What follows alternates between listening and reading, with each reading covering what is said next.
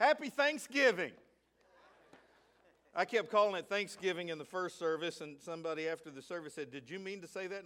Well, I really am thankful that we have a love day, don't you? So happy Love Day.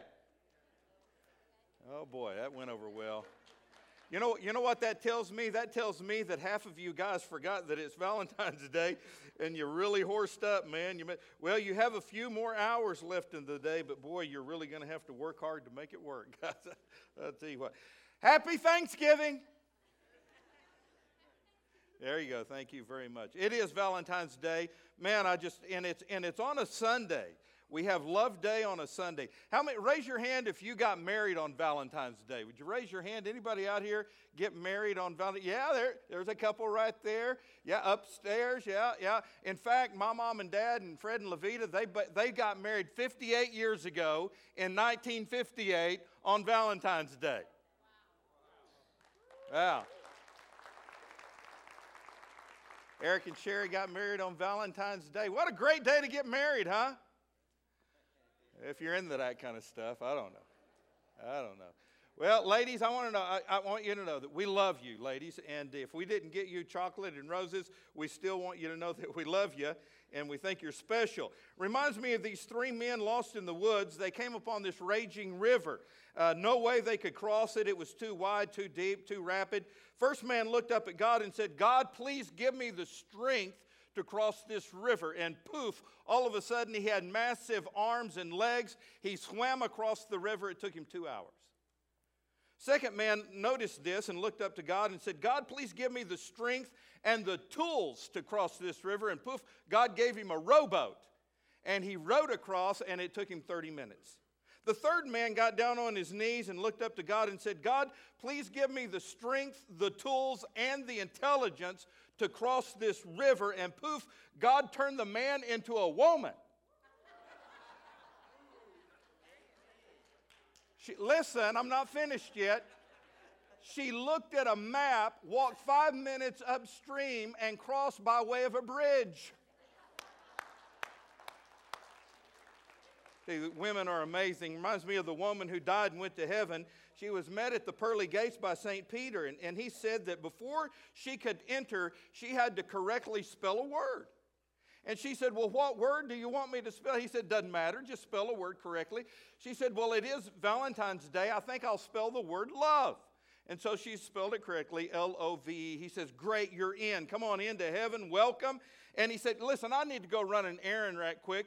Do you mind tending the gate while I'm gone? She freaked out and said, well, what do I do? He said, well, just what I did, same protocol. And she said, okay, I think I can handle that. Soon after that, her ex-husband shows up at the gate. She asked him, what are you doing here? He said, well, I just had a heart attack. Did I really make it to heaven? She said, not yet. She said, you've got to spell a word correctly. He said, well, what word? And she thought for a moment and said, Czechoslovakia. Ladies, we love you. Open your Bibles to 1 Corinthians 13. What is 1 Corinthians 13? It's the love chapter. Really, Paul is writing to a church who was divided over spiritual gifts.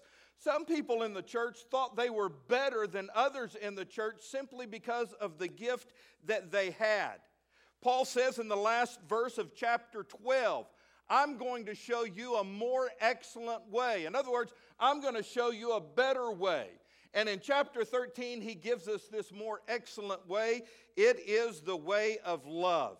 In fact, church, without true Christian love, these spiritual gifts do you or the church very little good. But you know what? This message is not just for the church.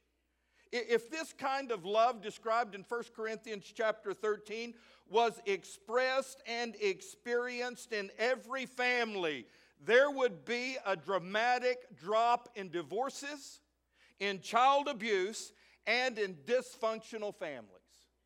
I'm here to tell you, if this kind of love were evidenced by every true follower of the Lord Jesus Christ, there would be a phenomenal revival that happened in our land as people were drawn to the love of Christ. that we demonstrated in our own life. In fact, it's really interesting to me. Jesus said, by this one thing, the whole world will know that you are my followers, by the love that you have one for another. So let's read about it here in 1 Corinthians chapter 13. I'm not going to read all 13 verses and deal with all. I'm just going to deal with 3 verses. How's that sound? That's my Thanksgiving gift to you. It's my love gift to you. Just 3 verses starting in verse 4. In fact, we're going to kind of cut right to the middle of the verse. He says in verse 4, love does not envy. Love does not parade itself. Love is not puffed up. Love does not behave rudely. Love does not seek its own. Love is not easily provoked. Love thinks no evil. Love does not rejoice in iniquity, but love rejoices in the truth. Lord, I thank you for this great word that you've given to us, and I pray, Lord, as we talk about this kind of love today that comes from heaven, that we would not only learn about it, but we would begin practicing it. Speak this into our hearts, for we ask it in Jesus' name. Amen. Now, as I preach from these 3 verses, what I'd like for you to imagine is that the Holy Spirit of God is up here on the stage, and he's painting a portrait of love. And with every stroke of the brush, the picture that he's painting becomes more complete. In the original text that this passage occurs in the Greek, all of these descriptions of love are actually verbs. This kind of love is not just a feeling, and you know that from the song, it's more than a feeling, all right? It's not just a feeling, this is action. It is righteous involvement that we have in the lives of other people. And what we're going to do over the next 15 minutes is take a look at what love is not, because that's what these 3 verses are all about. He gives a listing of 8 characteristics of things that love is not. So guess how many little PowerPoints we have? And they're bullet points. Man, I know you're freaking out. He only usually preaches like 3 points. 8 of them? Oh, my lands. We'll never get to the restaurant today. No, hey, Cowpoke, I'm gonna throw these out as bullet points. They're going to be as fast as I do cowboy action shooting. Well, maybe not quite that fast. But anyway, there's 8 of them. And what I want you to do is take your bulletin on the back, and I want you to write these 8 things that love is not down. Because you're going to reference it this next week. Because here's what I might do. I might call you, like during the middle of the week, and say, how you doing on the list of 8 things that love is not, all right? So anyway, write them down and then refer to them this next week. Number 1, love does not envy. That's what it says in verse 4. Love does not envy. Now, newer translations of the Bible put it like this. They say love is not jealous, all right? There's a problem with that word, because when we think of jealousy, we think of jealousy of one being possessive of another's affections. And sometimes we are told, if you really love someone, we're not going to be possessive. But I'm here to tell you the fact is, when you really love someone, you don't want that person that you love sharing their affections with other people. Do you? I mean, am I communicating with you about this? I'll just use me for an example. My heart belongs to her right there, that pretty little lady on the front row. She is my Valentine, has been for years. This morning I gave her chocolates and roses and a kiss. I love my lady. I love her. Yeah, you can applaud that. I love her. With all my heart, I love her. She is my Valentine. I care about her. And I love it when and I'm standing way over here, not behind the sacred desk when I say it. I love it when Miss Angie holds my hand. I love it when she puts her arm around me. Or Jason, I love it when she grabs my arm and says, ooh, your muscles are big. Ooh. Boy, just, man. I love it when she kisses me. Now, I love it when Miss Angie does all those things to me because she's my sweetheart. I would not like it if she did that to somebody else. Are you with me? She can do that to me because I'm her man. I would get pretty upset if I saw her doing that to, well, I'll tell you, no, I won't tell you what I'd do to you if I saw. Anyway, and I don't think I'm the only guy like that. Am I? No. And you know what? We're not the only people who are like that. Because if we really feel that way about someone we love, we're just acting like God. Did you know that? Because He doesn't want us sharing our affections with any other God. There's a verse found in Exodus 34:14. You may not even know this verse is in the Bible. Let me read it to you. This is out of the New King James. It says, do not worship any other God, for the Lord, whose name is jealous. That's what the Bible says. For the Lord, whose name is jealous, is a jealous God. So He doesn't want you flirting with any other gods. He doesn't want you sharing your affection and your love with any other God. I mean, that's just the way it is. So back over here in 1 Corinthians 13:4, the New King James doesn't use the word jealous there. It uses the word envy. Love does not envy. It essentially means to covet something that somebody else possesses. And really one of the hardest battles a Christian has to fight is this battle against envy, coveting what someone else has, becoming jealous in that regard. Because you know what? There's always somebody who's a little bit better than you are. There's always somebody who can do something better than you. And we face the temptation to envy when somebody does something better than us. Really, the first reaction of the flesh is to wish that person ill, isn't it? I've found this out. It is sometimes easier to weep with those who weep than it is to rejoice with those who rejoice. Huh? And only Ronnie and I are laughing at that. The rest of you, you understand it, don't you? Huh? You see, when love sees someone who is popular or successful or beautiful or talented, love is glad for them. It's never jealous or envious. You see, the love we're studying here in 1 Corinthians is a love that is satisfied in giving more than it is in receiving.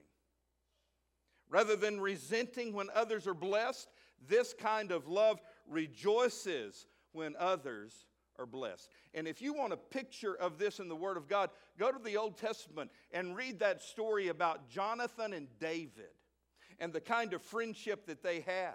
Remember, Saul was the king and God took the kingship away from Saul. You would think that his son Jonathan would be the next king, but not so. God anointed David to be the next king. Well, I'm here to tell you, that in and of itself would cause most of us to be jealous, to envy. But Jonathan wasn't like that. And then you add to the fact that David was better looking than Jonathan. David was more talented. He could play the harp. He was a more fierce warrior than Jonathan. You would really get the impression that Jonathan would wish ill on David. But again, that's not the case. He loved David. And I guarantee you, when you really love someone, you're never going to envy them. Number two, love does not parade itself. Some translations use the word boast there or brag there. The picture is of someone who is a self-promoter. You know anybody like that? Huh? Someone who's always talking about themselves. They're talking about their success, their possessions, their achievements, their promotions. They just talk about them. They don't care about anybody, just talking about them. I love the story about Muhammad Ali when he was getting on an airplane. The boxer was always notorious for his constant boasting, and as he took his seat, the attendant walked by and noticed that he didn't have his seat belt on, and so she told Ali, she said, "Sir, would you please fasten your seat belt?" And he rebuked her and he said, "Superman don't need no seat belt." And she thought quickly and she said, "And Superman don't need no airplane. Buckle up, buddy." I don't know, maybe some of the Corinthians were boasting about their spiritual gifts and bragging about the gift that they had. If so, they failed to remember that the word that was used here to describe spiritual gift is the Greek word charisma. Literally, it means a grace gift Church, I'm here to tell you, if any good comes from your spiritual gift, it is due solely because of the grace of God. And there is no reason to go around parading that. The reason we parade around and just talk about ourselves is because of the third thing that Paul says love is not. He says love is not puffed up. There's nothing more anti-God than pride. Nothing more anti-God than pride. The word in the original language literally means to be puffed up, and that is exactly what pride does to us. It puffs us up. It makes us think that we are better than we really are and better than others. Have you ever looked at the word pride? What is the middle letter in pride? It's I. And nothing could be farther from the Spirit of Christ than pride. You go back and study the life of Jesus Christ. Jesus constantly demonstrated love through acts of humility. When we are proud, we have an inflated view of who we are and who we think we are. Augustine, the great theologian, said it best when he said, pride is the root sin. And by that he meant it is the root from which every other sin grows. And I think he's exactly right. In fact, we know that pride was the very first sin ever committed, and it happened in heaven when an angel got a little bit puffed up and a whole lot prideful and thought he could take over heaven. Pride is infatuation with our own image, our own importance, and our own reputation. When we are puffed up, we think we're better than everybody else. And therefore, everybody else needs to serve us because we're not going to humble ourselves and serve anyone. I read about a mother who several years ago took her teenage son to get his driver's license. It just so happened that morning the only vehicle available for her to take was the old family pickup truck that had been in the family for years. It was an old beat-up truck. Only 2 people could sit in the cab, but that's all they had. So she drove down to the bureau for him to take his test. She was astonished and somewhat afraid when she learned that a parent had to drive along with the officer and her son. Now here she was in a dress. She had high heels on. She was all made up, ready to go to work after this. And there were only 2 seats in the pickup truck. One for her son to drive. The officer had to sit up front with her. So if this was going to happen, where in the world was she going to sit? In the bed of the truck. What was she to do? Here's what the mama said. I assumed the position. Don't you love that? I assumed the position. I climbed into the back of the pickup truck and I did what I had to do. Mamas, don't you love that? She went on to say, that's just what love does. I am not so important or so proud to do something that is undignified to help somebody that I love. And church, I'm here to tell you that is what true love is. Love is not puffed up. Love is humble. Love is a servant's heart. Number 4, love does not behave rudely. Some translations use the words act unbecomingly. You see, when people are puffed up, they're many times rude, aren't they? The word here means to disrespect someone. And you know that rudeness is a basic act of disrespect. Let me tell you, we aren't rude to people we respect. Are we? I mean, are y'all listening to me? You with me? We are not rude to people we respect. I mean, if we really respected someone, we would dare not be rude to them, would we? Rudeness is a crude insensitivity to the feelings of other people. And I'm telling you, I'm seeing this kind of rudeness everywhere these days. And I feel like an old geezer when I say that. You know, and it's not just this generation. I'm sure people in the former generations have said the same thing. But it's true. We don't respect other people. There's disrespect for our law enforcement officers. Man, it makes me sick at my stomach. We disrespect those who give their lives to protect us. We don't respect our elders. We don't respect people in authority over us. I was at a basketball game the other night, and honestly, I have to admit, the refereeing was pretty bad. I mean, it was somewhat suspect, and there were a few fans who really became vocal, speaking down to the refs, and they were telling them what kind of job they thought they were doing. And finally, this one young guy, he got way out of hand. And I mean, he was yelling at the top of his voice, telling this ref how sorry he thought he was. And he finally said, "You're nothing but an idiot." And I mean, that gym just got real quiet. And that ref looked up at him, just kind of pointed at him. I don't know if it's just me or what, but I wanted to go down and pick that kid up by the nape of the neck and slap him around a little bit. You know what? We might think that it's bad, but you don't talk to people that way. It's being disrespectful. And I guarantee you, if I really love someone, there is no way in the world I am going to disrespect them. But you know what? Sometimes, listen to me, sometimes Christians are the world's worst at this. I know a lot of people who work in restaurants as waiters and waitresses, and I've been told numerous times that they dread Sunday. They dread working Sunday more than any other day of the week, because here's what they say: church people are the rudest customers they have all week. I can remember going to a national convention. We have these every year for Free Will Baptist.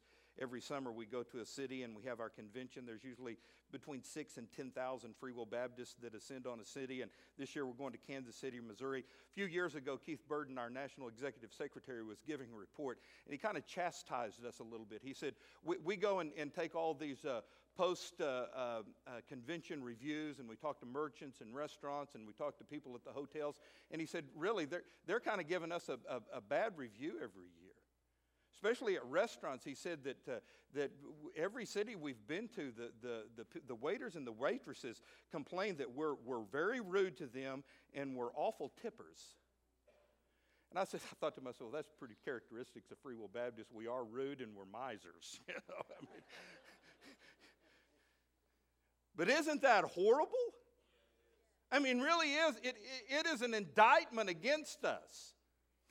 If anybody is to be joyful and happy and have a spirit of love, it should be us.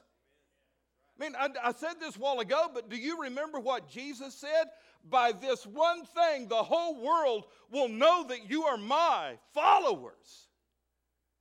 And it's not by the style of our hair or the kind of Bible we carry or what we look like on the outside or the way we talk. He said, by this one thing they'll know that you're my follower, by the love that you have in your heart. I'm here to tell you, love does not behave rudely.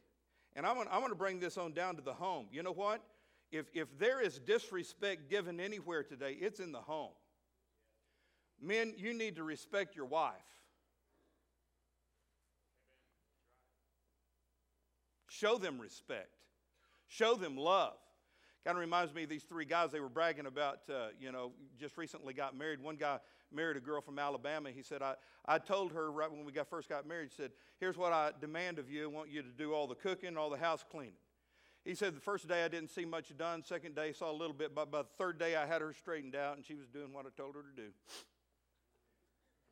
Second guy married an Arkansas girl. He said, now here's what I demand of you. I demand that you do all the cooking, all the house cleaning, all the laundry. He said, first day I didn't see much. Second day was a little improvement. But again, by the third day, she was on track. Third guy married a Texas girl. He said, well, here's what I told my wife. You're going to do all the cleaning, all the cooking, all the housework, all the laundry, all the yard work. He said, first day I didn't see anything. Second day I didn't see anything. By the third day, I could see a little bit out of my right eye.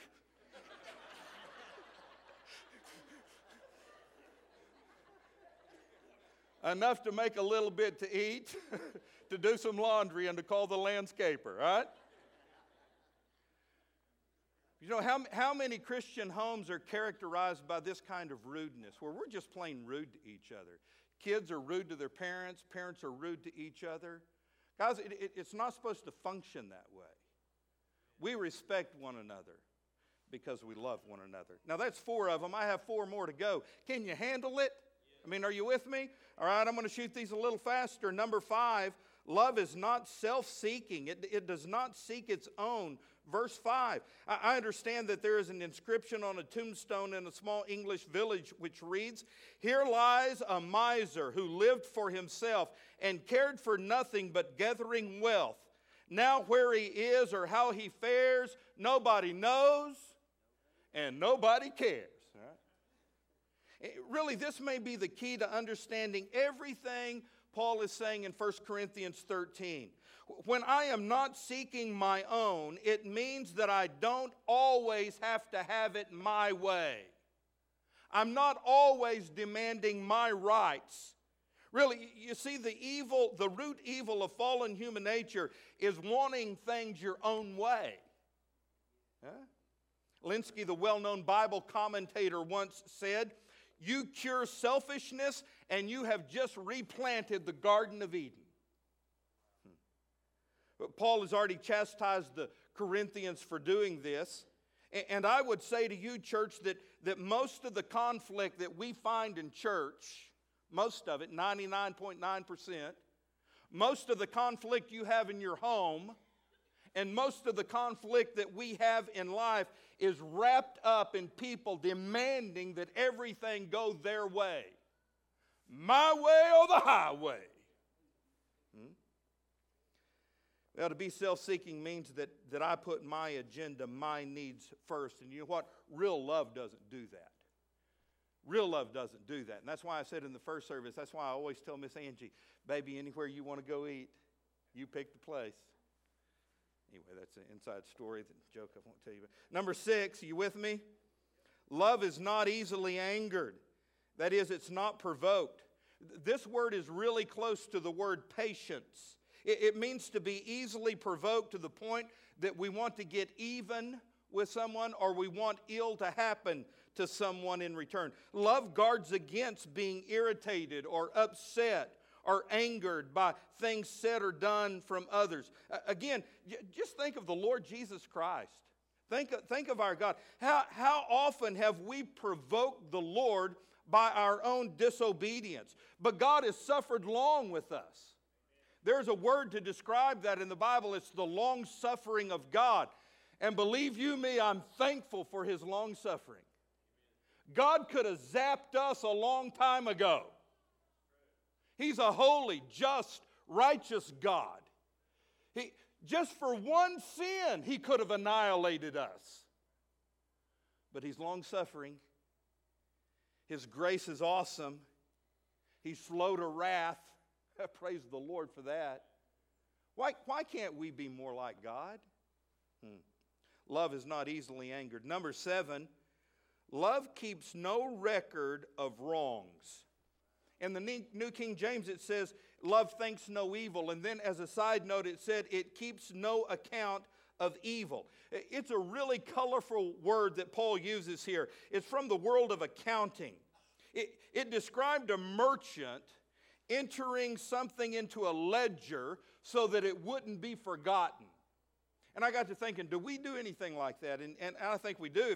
If you've got a checkbook or an account at a bank, you do that. Your checkbook is a ledger. And when you enter something in there like a debit or a check that you wrote or a deposit that you made, you write it down so you won't forget it. And that is great in personal financing, isn't it? But it's horrible. It's devastating when you do that in personal relationships. But it's so easy for us. It is so easy when we have been wronged or hurt by someone to enter that into the ledger of our heart so that we can hold it against them. We want them to forever be in our debt. We want them to keep owing us.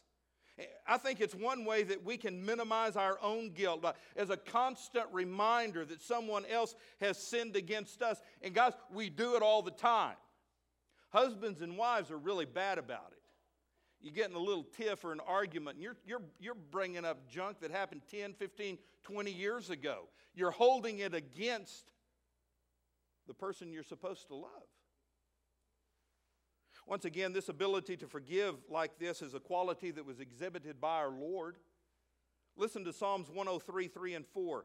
If you, O Lord, kept a record of sins, O Lord, who could stand before you? But with you there is forgiveness. Well, praise God for that. Huh? Now, guys, here's the deal. When we come to God truly repentant, okay, truly confessing our sins, here's what the Bible says God will do. He will cleanse us and He will forgive us for all of our iniquities. He washes it away. God both forgives, and here's the cool thing, He forgets. God forgives and forgets. In fact, the Bible says He will cast our sins into the sea of forgetfulness, never to hold them against us again. Hallelujah. Praise the Lord for that. But here's the challenge, church. Having experienced that forgiveness, we are obligated to forgive others the same way. A couple of weeks ago, we looked at the model prayer that Jesus gave His disciples. Remember, right in the middle of that, Jesus taught us to pray, Lord, forgive us our debts as we forgive our debtors. Lord, forgive those who sin against us as you have forgiven us. And guys, I'm here to tell you, when you keep a record of wrongs that have been done to you, when you keep this ledger in your heart and these names beside it, you will grow in your heart this root of bitterness that will literally consume you and turn you into a very sour person. So, learn how to forgive and don't think evil towards other people. And then, here's the number you've been waiting on. Okay? Number 8. Here it is, the last one. Love does not rejoice in evil. Verse 6 says, love does not rejoice in iniquity, but it rejoices in the truth. Really, guys, when you really love someone, you can never take delight in any evil that befalls them. But oh, how tempting it is to gloat when someone who has hurt us or offended us has something bad to happen to them. We say, oh, too bad for them. Really, this is one of the most subtle sins that can creep into our lives. But I'm here to tell you, real love doesn't do that. Real love rejoices in the truth. So there you have it. The 8 things that love doesn't do. Now, at the beginning, I told you, let's just imagine that the Holy Spirit is painting this portrait up here. It's a picture of what love really is. And with every stroke of the brush, the picture becomes more complete. Remember me saying that? Well, he's drawn that picture now. And really, when you step back and look at what the Holy Spirit has drawn, it's a picture of Jesus. I mean, Jesus is love. He is our example of love. That's the kind of love I need in my life. It's the kind of love I want to have. I want to have it for my wife, for my 3 kids, for my church, for my neighbors, for the world. That's the way I want to be. But I'm here to tell you, I'm a little messed up. I know that. I can't do that on my own. I can't love like that. I've tried and I can't do it. I can't love the way Jesus loves in my own strength, and neither can you. Our human love is inadequate. It's fickle. But God's love, when it's living in me, will never fail. So that tells me 2 things. Number 1, I need His love in my life. And the only way I can have His love is when I invite Him to become my Lord and Savior. Here at Cavanaugh, we say that's pretty simple. It's as simple as A, B, C. A, admit that you're a sinner. And guess what? You are. B, believe that only Jesus can save you. He did that through dying on the cross and then coming out of the tomb on the 3rd day. C, confess Him not only as your Lord, but also confess your sins to Him. And if you do that, He will forgive you. He will come into your life. He will transform you and change you. We've already learned in our study of the book of Acts, we get the gift of the Holy Spirit living inside of us. That's God living in us.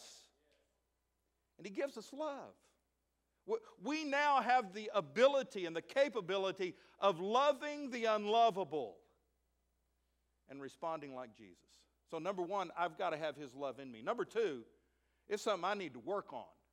Balcony people, are you with me? Hey, I need to work on it. How about you people on the floor? You understand that? I need to work on it.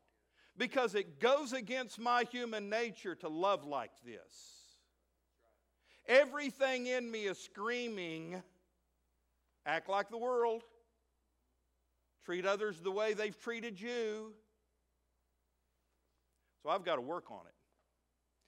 Some of us in this room have to work on it harder than others of us in this room. But we're all called to do it. Can you imagine? I'm about to shut up, but listen, can you imagine what would happen if everybody loved this way? Divorce rate would go down. Child abuse would go down. Dysfunctional families would go away.